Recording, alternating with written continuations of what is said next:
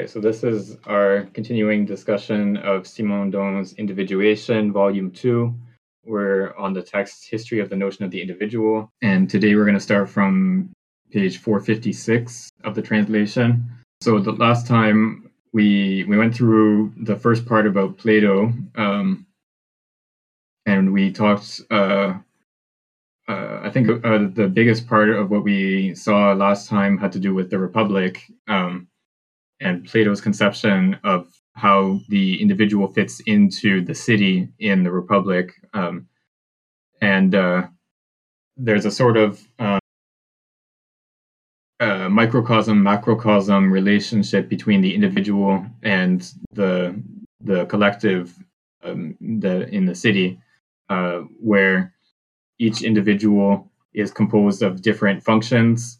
The appetitive function, the I forget what the translation is, but tumos, the function of the warrior, and the rational function, which belongs to the guardians. And so each of these functions that makes up the individual, the different individuals have different sort of compositions or balance of these different functions, and your category in the city depends on which of these functions dominates within you. And so in the same way that the individual is composed of these different functions, the city as a whole is composed of individuals in which those different functions predominate.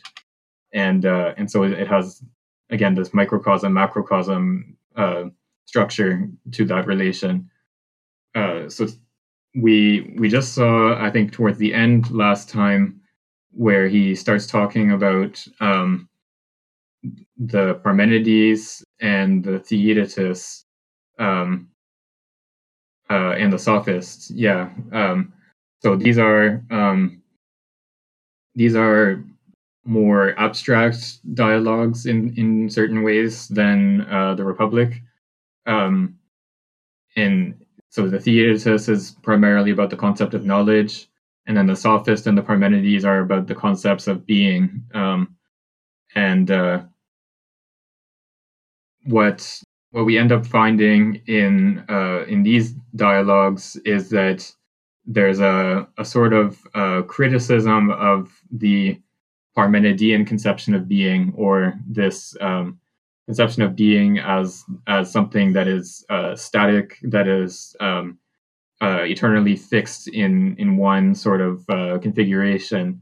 And Plato in earlier dialogues had sort of expressed sympathy for this conception of being, where he talks about the ideas as being these eternal objects that have that never undergo generation or corruption. But in this dialogue, or in these couple of dialogues, he expresses some criticisms of these ideas and difficulties for this notion of being as something static.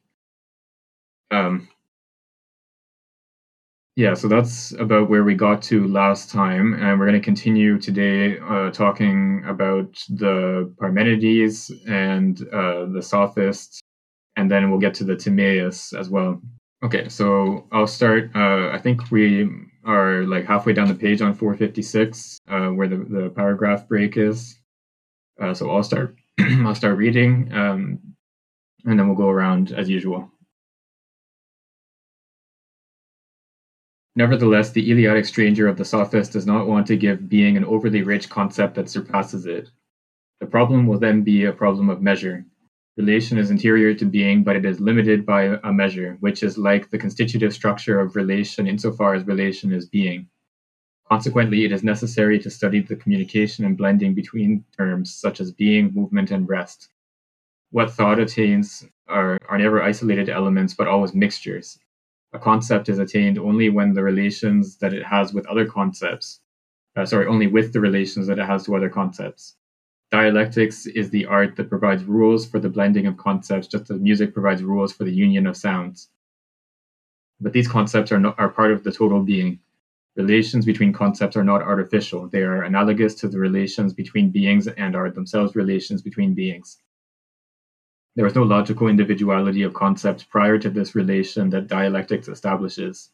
For whatever attribute that can be given to a notion, the latter possesses the former not by itself but by participation in another idea. Thought passes from the undetermined to the determined. It does not remain content with establishing rapports between already determined ideas, as Aristotle's logic will be willing to do. Dialectics consists in grasping this willing, i.e., that which signifies the idea that is examined profoundly, and in following what is seen in the notions. Each notion returns us from itself to the notions with which it must combine. This intellectual intuition that grasps relation as being is incompatible with the Parmenidean conception of being. Being is then defined as a mixture. The individual is no longer absolute unity but the stability of a relation. Already in the Phaedrus, the synthetic apprehension of being is prior to any analysis. This analysis, a division which leads to the definition, carves up the real, katartra, according to natural articulations, which supposes that the individual being possesses an analyzable relation in its unity. The exercises of division that we find in the statesman and the sophist could make us believe that a division only bears upon the extension of a concept, but it in fact leads to a definition, like, for example, that of the sophist as the guileful hunter of young rich people, or the definition of politics as prescriptive theoretical science. This division, which is practiced by means of intuition, always bears upon the totality of being, without which it would be arbitrary. A group must not be defined negatively by exclusion, but positively. In this way, there is between the two groups arising from division a veritable relation that is not a simple logical distinction. The division of man into Greeks and barbarians is not katartra, since the term barbarians is only defined negatively by exclusion of the term Greek. On the contrary, the division of man into male and female is founded on equally positive characteristics. It is founded on a veritable relation. Okay. So let's stop there for now. So what he's talking about here is the concept of dialectic that is set out in the Sophists, which is this sort of division of concepts in the Sophist and the Statesman. He gives examples of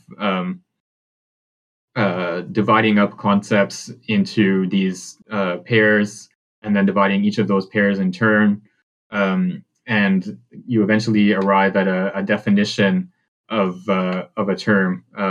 So, like, the sophist is a kind of hunter, and you divide up the category of hunter into based on what they hunt and so on, and you eventually arrive at the definition that a sophist is a hunter of rich young people.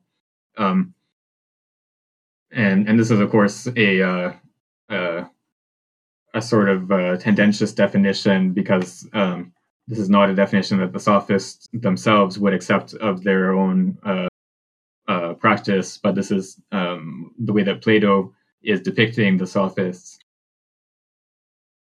And then there's this idea of dividing up nature at the joints, and so he in the Phaedrus he compares this process of definition to the way that the butcher cuts up an animal by cutting at the joints rather than cutting across bone or something like that.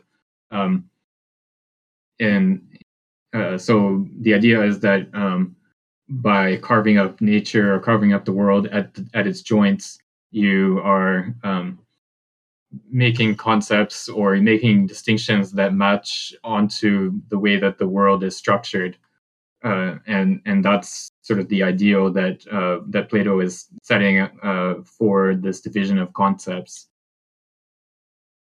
And so one of the sort of principles that he uses is that when you divide a concept, it can't just be a positive and a negative term. So, like in the example that Simondon gives here, the Greeks and barbarians is not a good division of human beings, because barbarian is just defined as not Greek, So you need to give a positive definition of each term of the division. You need to have an actual sort of content to the term and not just an empty logical negation.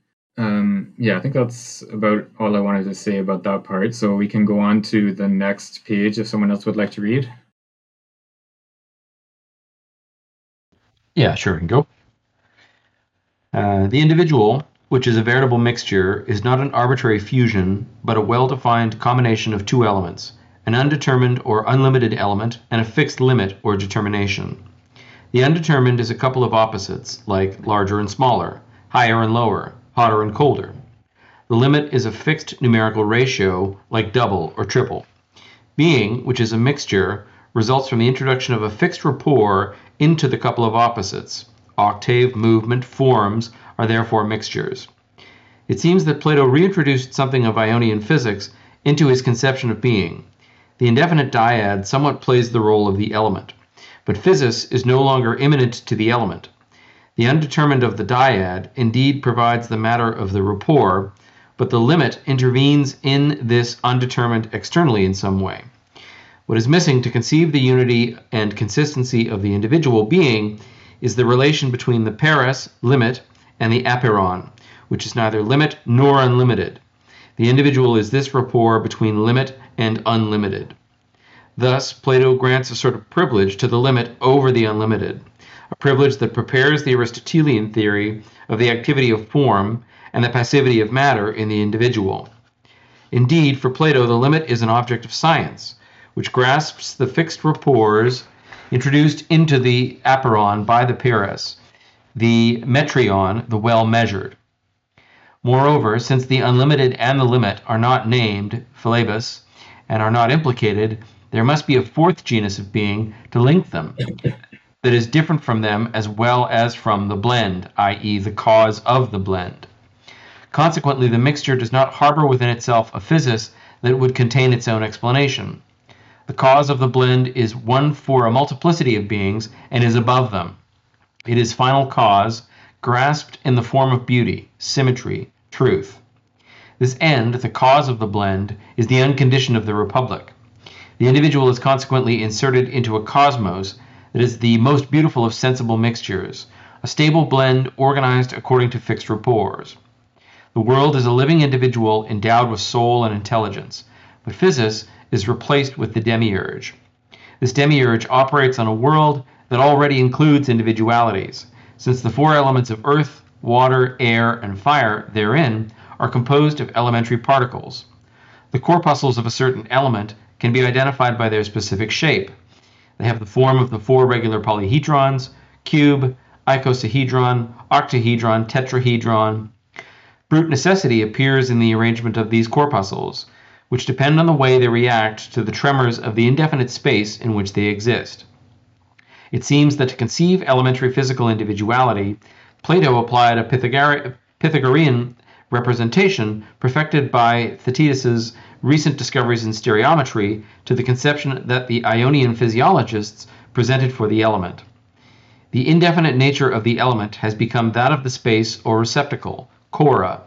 Conversely, what was positive in the material substantiality of the unique primordial element has become geometrical form, the elementary triangle with which Plato tried to compose all regular tetrahedrons so as to explain the continuity of the transmutation of the elements. A corpuscle of water contains as many triangles as two corpuscles of air plus a corpuscle of fire, and a corpuscle of air contains as many triangles as two corpuscles of fire. Thus, despite its division into elementary corpuscles, there is a certain homogeneity of all matter, due to the fact that elementary corpuscles are themselves composed of triangles. Only the corpuscles of Earth resist this decomposition that establishes the continuity of transmutations. In this way, the smallest elements of elementary matter already has a form. Pure indetermination has been rejected in the bastard, hardly believable concept of whatever that ancient Greek word is. Chlora again. Got it. Thanks. Yeah, we can stop there. Yeah, so here we're passing from the sophists to the Timaeus, and the Timaeus is primarily or almost exclusively dedicated to describing the creation of the world.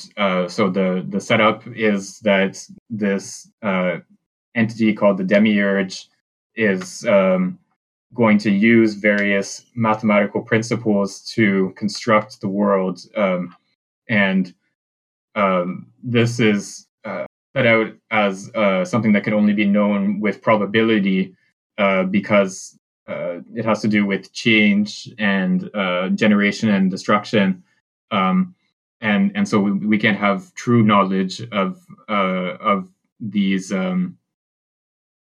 developments. We can only have knowledge with probability. So it's a probable account rather than something set out as being true knowledge. But in this picture of the creation of the world, there's this account of the elements as having to do with the shape of atoms or of these elementary entities.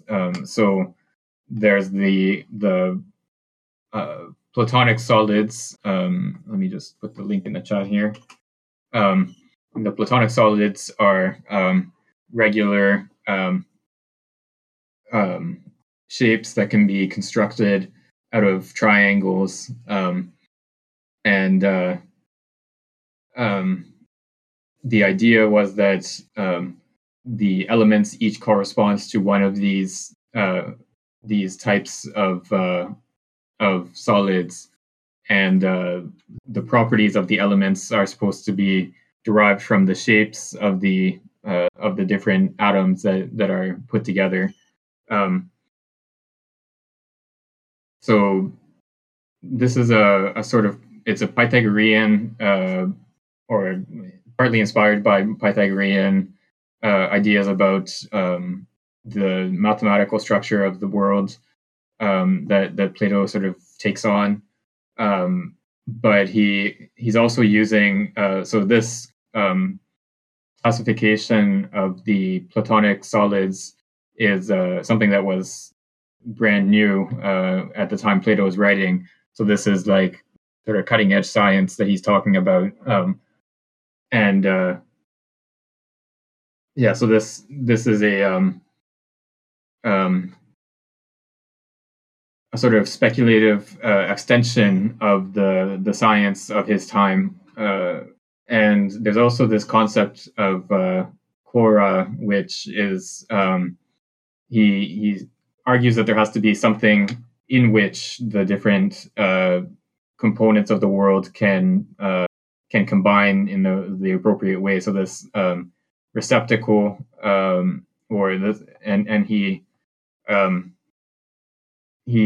has some difficulty with this concept because it has to be something that doesn't have its own properties. If it's going to be a receptacle that can take on any properties that appear in the world, then it can't have any properties of its own. But that means it's sort of impossible to actually grasp this concept of this entity without properties. But yeah, that's sort of the picture that he presents of the way that the Demiurge puts together the universe. And yeah, we'll continue to see more about how that happens in the next couple pages. Okay, so let's go on to the next page. If someone else would like to read, or I can go again, or you can go. It's up to you. Yeah, I'll continue. And yeah, okay. Right. But elementary triangles are not enough to constitute the cosmos. Starting with elementary triangles, pure necessity can engender nothing but the elementary corpuscles of the four elements. Polyhedrons do not go beyond the determination of fixed rapports of largeness and smallness. This incapacity of the quora and of elementary triangles to make complete organized individuals appear stems from the fact that Plato has not conserved the physis of the Ionians. It is consequently the demiurge who intervenes to give form to the ensemble constituted by the chora and the polyhedrons in order to make them into a cosmos. The demiurge creates that which in individuality is organization and structure of the ensemble, finality, organic relation. It creates the world soul, and the world soul, which is a mixture, is composed of peras, which is the indivisible essence, and aperon, which is the divisible essence. To this is also added the same and the other, which only enter into the blend by force, and which remain the principle of indetermination. This world soul, composed of mixture of same and other, constitutes the structure of the cosmos by providing that of the astronomical system. Here, relation becomes constitutive of being itself. The mixture is divided into two branches that cross at an acute angle and curve into circles with the same center. The circle of the same is unique, while the circle of the other is divided sevenfold. It is animated by a movement that is inverse to the preceding movement. The whole cosmos is penetrated by finality down to its last details, and according to the 10th book of the Laws, divine providence is everywhere. The theory of the world is a narrative of the providential work.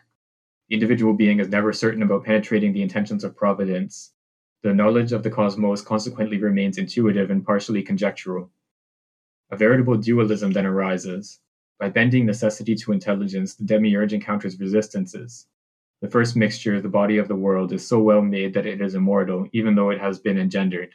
But partial mixtures, like the bodies of animals, which are made by the gods imitating the demiurge, are subject to death.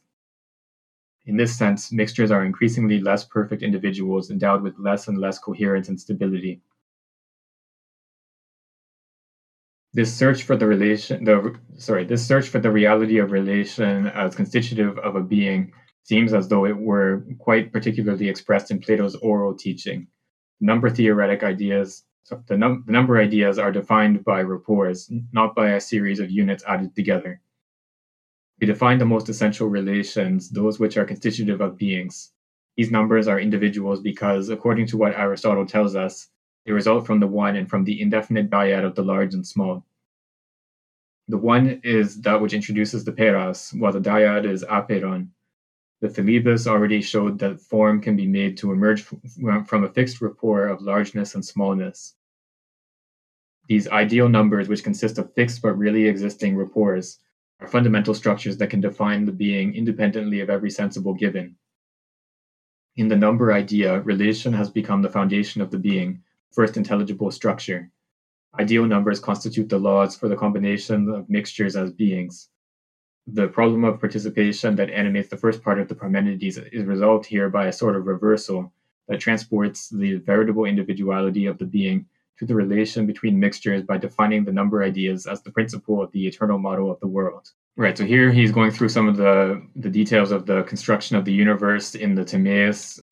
So the demiurge is sort of responsible for the organization of the universe, whereas prior to the demiurge's intervention, there's just this sort of incoherent mixture of the elements.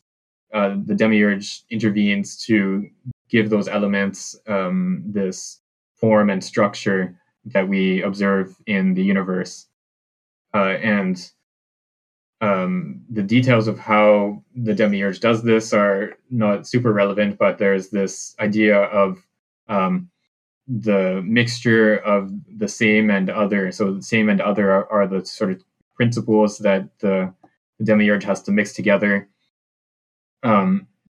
And there's a circle of the same and a circle of the other, which form a sort of cross shape and rotate in opposite directions. And the idea is that the whole universe is structured in accordance with final causality. So everything has a purpose, or everything is structured in accordance with some goal. And so throughout the Timaeus, the discussion is always about how the demiurge does something in order for the world to have this desirable property, or to have this perfection. and this is true not just of the whole structure of the universe, but of every portion of the universe, including ourselves, except that there's a sort of hierarchy of the order of creation. So the demiurge creates the universe as a whole, and then subordinate divinities are responsible for creating, say, the animals that live on Earth. And so because they're created by less perfect beings, they are themselves less perfect, and so are subject to decay and death. And then Simondon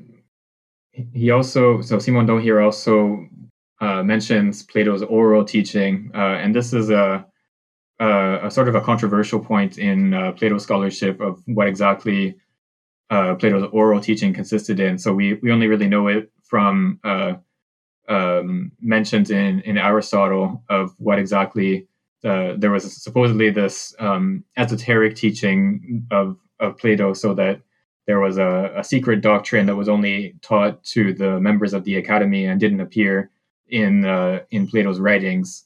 But there's very little that we can sort of reconstruct of what exactly this esoteric teaching consisted in. But one bit is so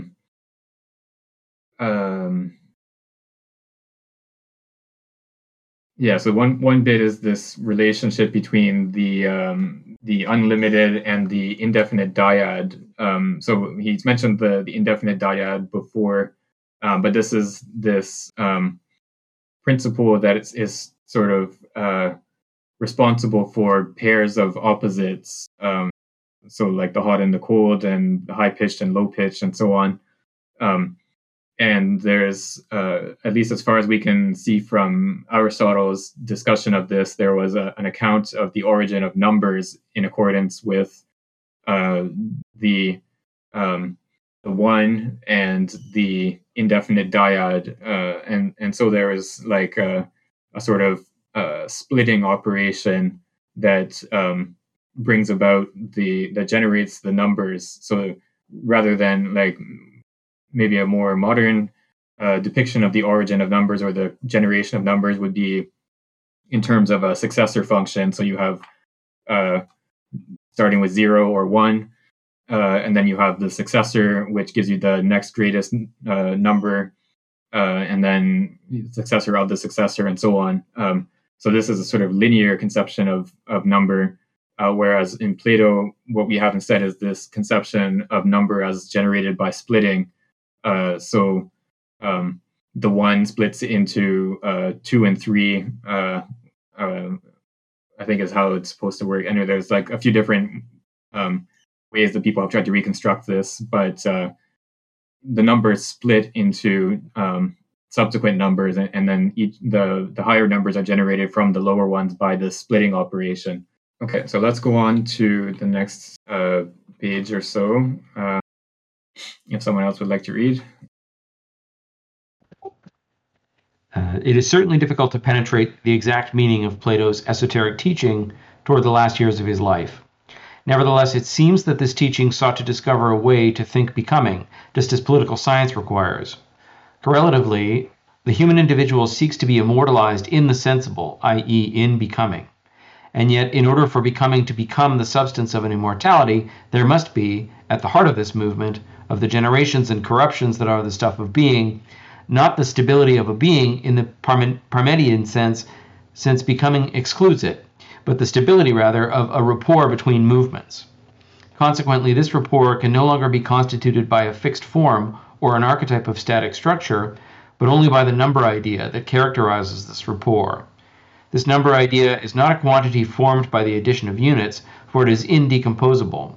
It is form insofar as it contains a rapport. It is permanent but not fixed.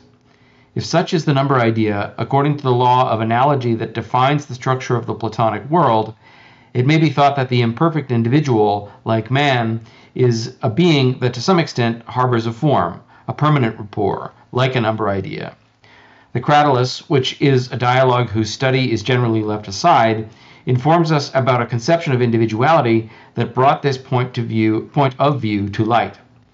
Plato sought not only what forms the correctness of denominations, but also the particular reality of the individual to which the name can be referred insofar as it is a proper name. What is the Socratity in Socrates? This question remains without a precise answer in that which concerns persons. Yet by contrast, the solution given to the question of common names could be suitable to a certain extent for proper names. The name is a hypothesis about the static or dynamic structure of the thing. It aims to account for the nature of the thing, whether this nature be static or dynamic. The broad lines of the system of thought of those who have established it can even be rediscovered through an analysis of vocabulary.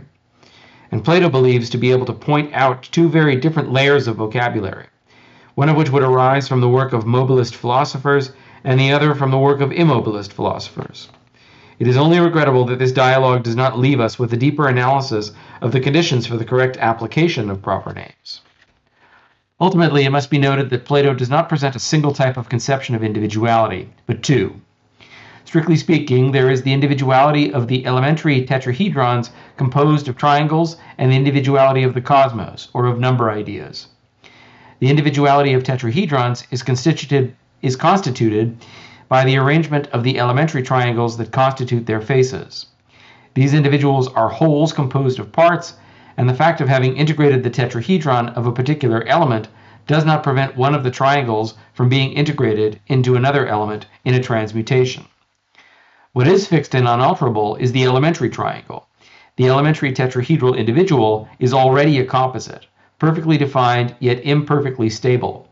There is no property of the whole that does not result from a property of the parts in the individual. The genesis of the individual is explainable by causality alone. It results from necessity and does not imply an intelligent and providential finality. On the contrary, if we consider the cosmos, we realize that each of its parts is fashioned so as to be integrated into the whole, and that the whole is anterior to the parts instead of resulting from their encounter or their assemblage. The world supposes an intelligent finality, that of the one, the good, or the demiurge. The role of the, I'm not sure what that is not the same in the elementary individual and in the cosmic individual. In the elementary individual, the triangular form remains veritably adherent to the triangular particle, which in its association with the other particles composes the tetrahedron. The, again, same word, is already present in the part. I'll stop there. The last word was peras, the notion of limit.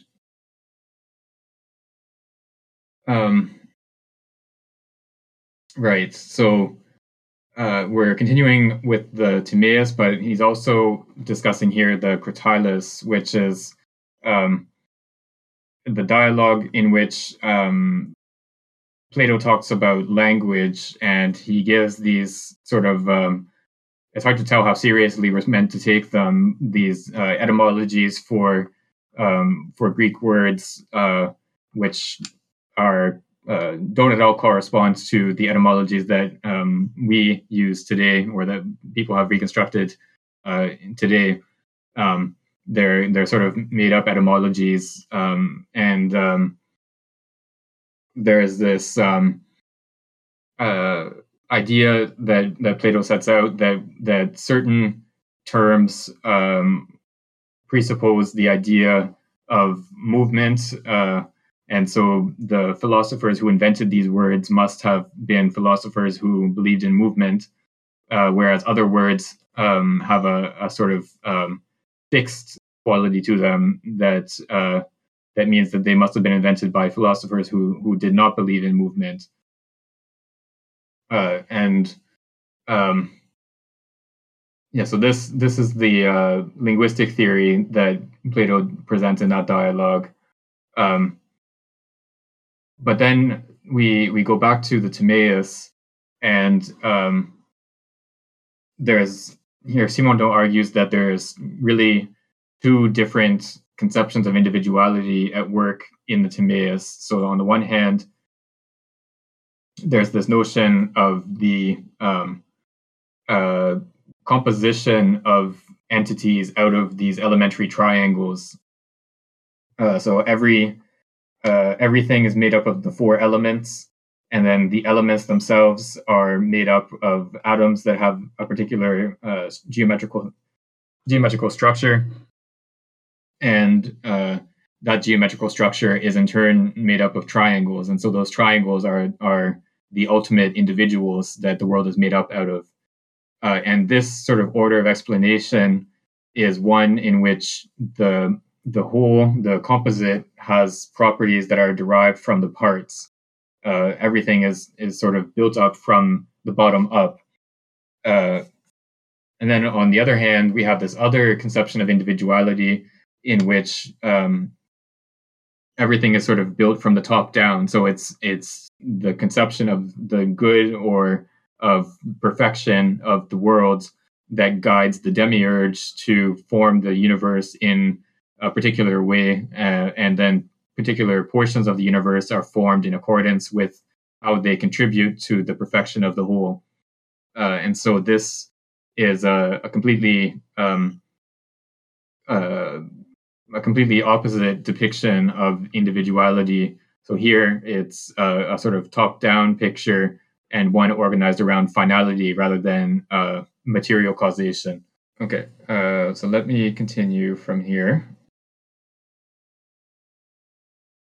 Okay. Due to its geometrical nature, every triangular form can be combined with other triangles to create a definite number of regular tetrahedrons. There is a homogeneity and continuity between the form of the regular tetrahedron and the form of the elementary triangle. Conversely, there is no continuity between the matter that the demiurge informs and the order that it establishes to make the cosmos. To create the cosmos, individual blind necessity and space, or the undetermined movement of the chora, will not suffice. The form of the whole is not homogeneous with the form of the parts. It comes from outside and on high to impose an order onto the world of blind necessity. The individual according to finality is not composed like the individual according to causality. Man remains between these two orders of magnitude, which are two types of incompatible composition.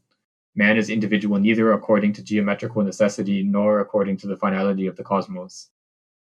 Plato consequently attempts to give man a place in the order of finality by making each individual man with his characteristics be born providentially where he must, so he can be integrated into the city. Man is individualized according to the finality of the cosmos, not according to the causality of the elementary individual. The conception of individuality in Plato stems from the dissociation of the element of the Ionian physiologists. The order of succession has become finality applied to cosmic individuality. The order of simultaneity has become the individuality of the particle applied to the elements. Between the two types of individuality, that of the elementary particle and that of the whole, there would have to be a mode of composition. It is this mode of composition that we are unaware of. Perhaps it was studied in Plato's esoteric teachings, but it is lacking in the extant texts.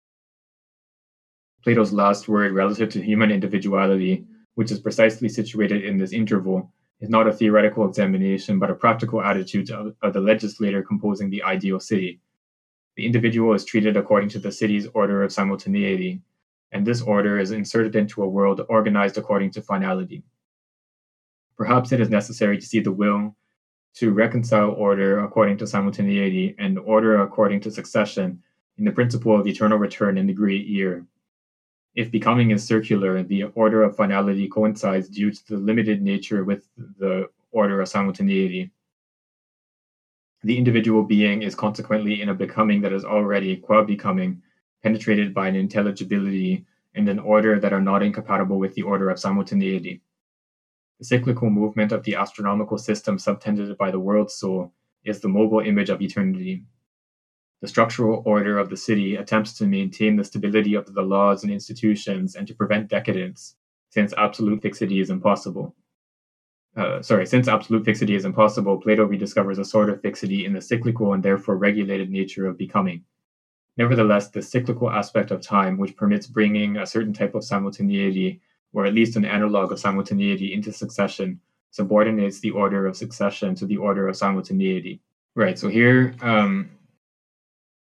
still on the Timaeus, and still talking about this opposition between the two forms of individuality, the individuality according to geometrical necessity that is built from the bottom up, and then the individuality from finality, which is built from the top down. And then the question arises of where the human being fits into this picture, because human beings are composite entities. They're built up out of the elements and ultimately out of these elementary triangles. But then at the same time, human beings are supposed to have a place in the cosmos and to fit into the universal order in some way. And so how exactly the human being is supposed to fit into this distinction of two forms of order, or two notions of individuality, is not really clear from Plato's writings. And Simondon suggests that maybe this is something that was discussed in the esoteric teaching, but he also talks about how we find an account of human individuality in relation to the ideal city in the Republic, and this is what we saw earlier: how the individual is incorporated into the order of the city. And so here the notion of divine providence comes in again, where the individual is supposed to be born in the position in which they belong in the city. So they are born as guardians, or as warriors, or as artisans, or whichever fits according to their nature. And then he brings up this notion of the great year, which we saw already with Heraclitus. And this is the idea of this sort of cosmic cycle of the elements, where each of the elements turns into the other, and they all sort of rotate around in this vast cosmic cycle. And eventually you have sort of a return of the same, so that after a certain number of whatever thousands of years, the whole cycle restarts, and the same events happen again. And so this notion of the great year is a way of introducing order into or sort of to reconcile the order according to simultaneity and the order according to succession. So there's a sort of structure to succession. It's not just things happening sort of at random. Everything happens according to this order that is defined by the cycle of the elements and the great year. And likewise in the city, so Plato talks about how there's a sort of cyclical nature of the city, where despotism succeeds from democracy, and there's a sort of constant cycling between the different orders, the different structures of government in a city, and each one leads into the others. And so there's a sort of order, even what seems like chaotic transitions from one political system to another are actually ordered in accordance with this cycle of political systems. Okay, let's go on to the next bit. We lost someone, but Laith Mason, if you want to go on. This conception is therefore equivalent to privileging order, measure. Art is anterior to nature in the order of the world as well as in the individual, of which it is the foundation of virtue, and in the city, the stability of which it guarantees. Nevertheless, since there are two types of orders, one that leads to the formation of elementary tetrahedrons and one that organizes the cosmos, it is difficult to define the exact relation of individual reality to order. That of the elementary corpuscles is interior to the individual, but that of the cosmos is exterior and superior to it, whence results an ambivalence of the individual that is both the source of every legitimate reform — philosophers would need to be kings or philosopher kings — yet precisely establishes a reform in which it disappears as individual, since the city is that in which individuals are nothing but citizens. It is at the level of the city that the order of causality and finality reinforce one another and coincide. The city is the veritable individual, carefully placed far enough away from the sea so as not to be involved in multiple expeditions, situated in a region with a suitable climate, benefiting from exceptional independence. The human individual is incomplete by himself, whether he have power or whether he be in a precarious situation. The tyrant is precisely the completely isolated individual who breaks every bond with society, exiling the good people whom he fears, living under the protection of his bodyguards, whom he has acquired by freeing the slaves. The dissociation of the city reaches its terminus here. The tyrannical man is the individual who takes himself as an absolute, without friends, always despot or slave, but ignoring true freedom and true friendship. In opposition to this individual who takes himself as an absolute, there is the individual who accomplishes the technical work, particularly the political technician, the veritable absolute, living, and sovereign law of the city, like the shepherd with his flock.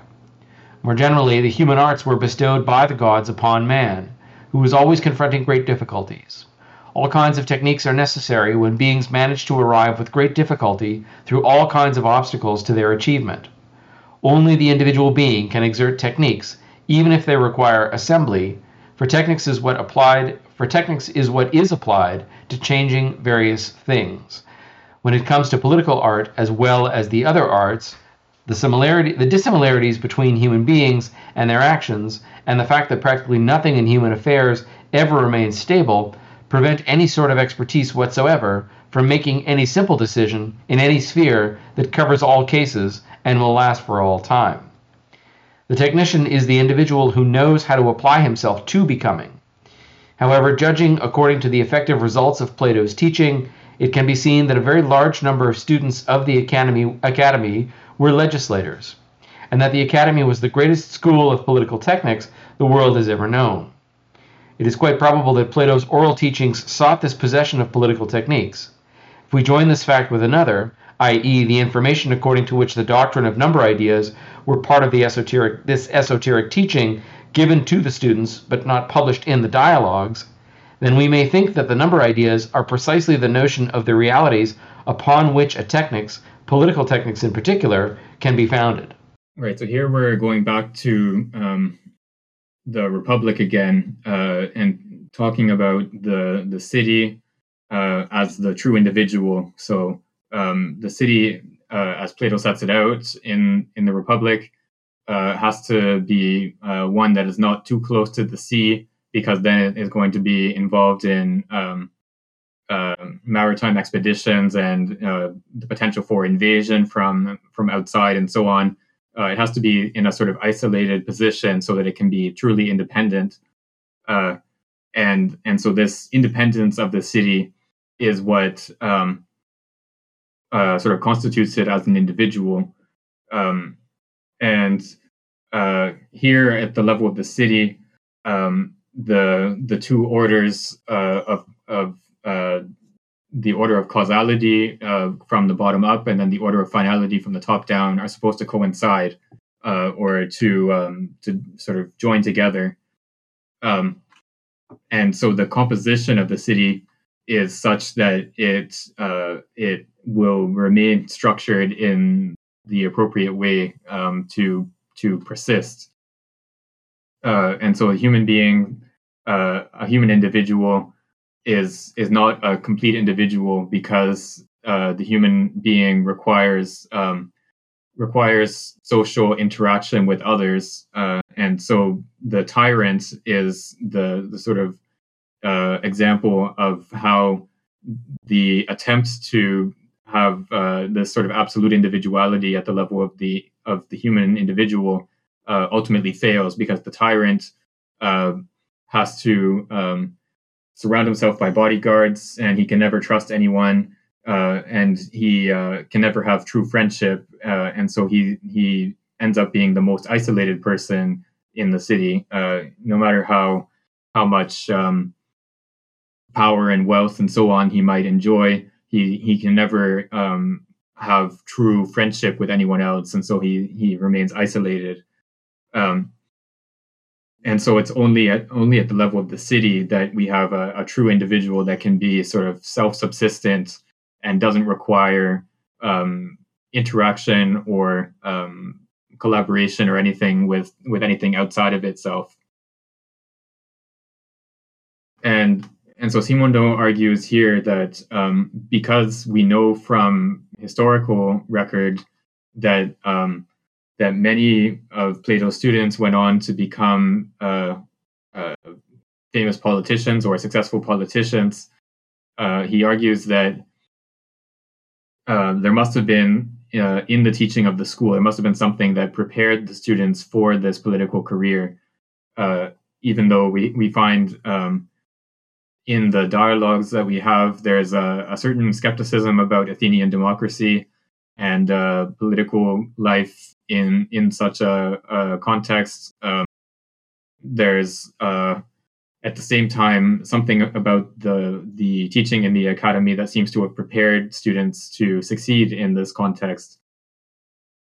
And then he makes a sort of speculative suggestion that the doctrine of number ideas that we saw a little bit earlier, a sort of a sketch of this doctrine, which we know from Aristotle was part of the esoteric teaching in the academy, that this doctrine of the number ideas may have been sort of the principle on which the political education was founded. So what exactly that means is not entirely clear, but there's some sort of there must be some sort of way in which this doctrine of the number ideas allows for the people who learn it, these students, to intervene in political life in the way that they did, as we know from the historical record. Okay, so I'll read the next bit. I think that will take us to that should take us to the end of the Plato section.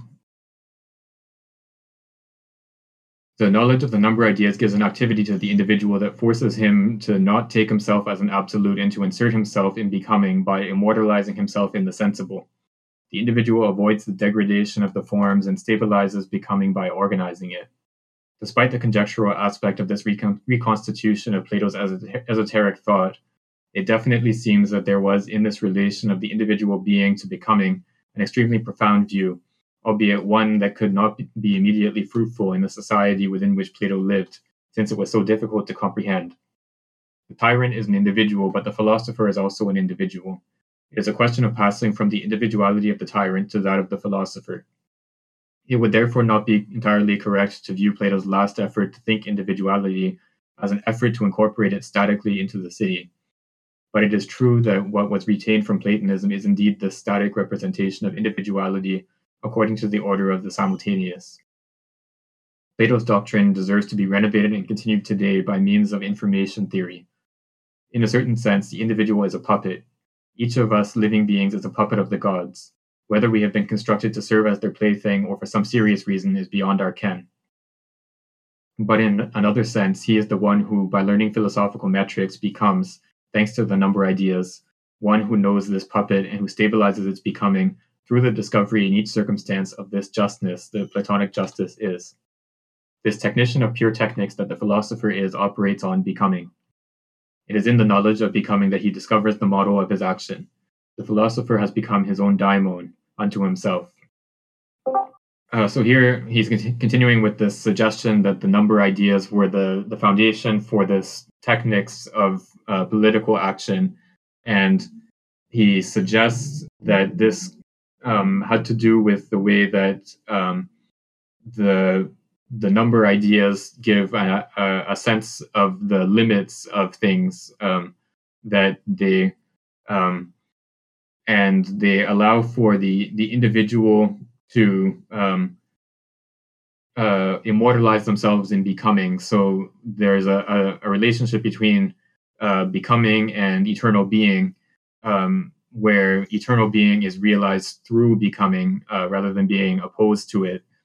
And so this conception of immortalizing oneself through becoming is sort of how how this doctrine plays the role of making possible the political careers of the students of the academy.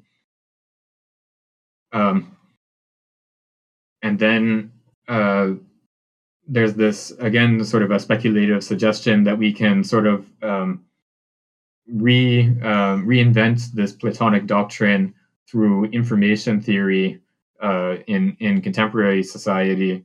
And this is sort of what Simondon is setting out to do in the book Individuation.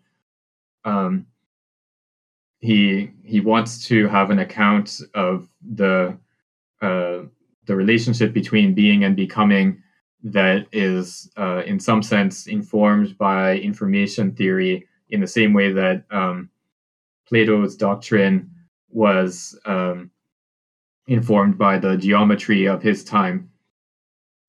And so this is how we can sort of reinvent Plato's doctrine for today. I know it's early, but I'm going to suggest that we stop here for today, just because we have a small group and we're at a natural stopping point. So rather than starting on Aristotle, we can stop here and then pick up on the Aristotle section next time, if that's okay. Yeah, that works fine for me. Yeah. Hello. Yeah, it's fine with me too. Sorry for not talking.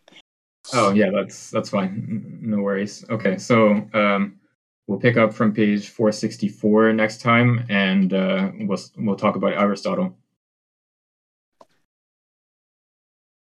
Okay, Sure. thanks, man. Right. So thank you for coming out, and yeah. So next week we'll meet at a different time. I'll put that in the chat right now. But yeah, it'll be earlier in the day. No conflicts with recordings or anything, like with other groups? Oh, that's a good point. I didn't check that. Let me check on that first before we decide on that. Okay. Yeah, I'll check on that, and then I'll let everyone know in the next day or so. Okay, sounds good. Okay. Thanks. Bye. Thank you.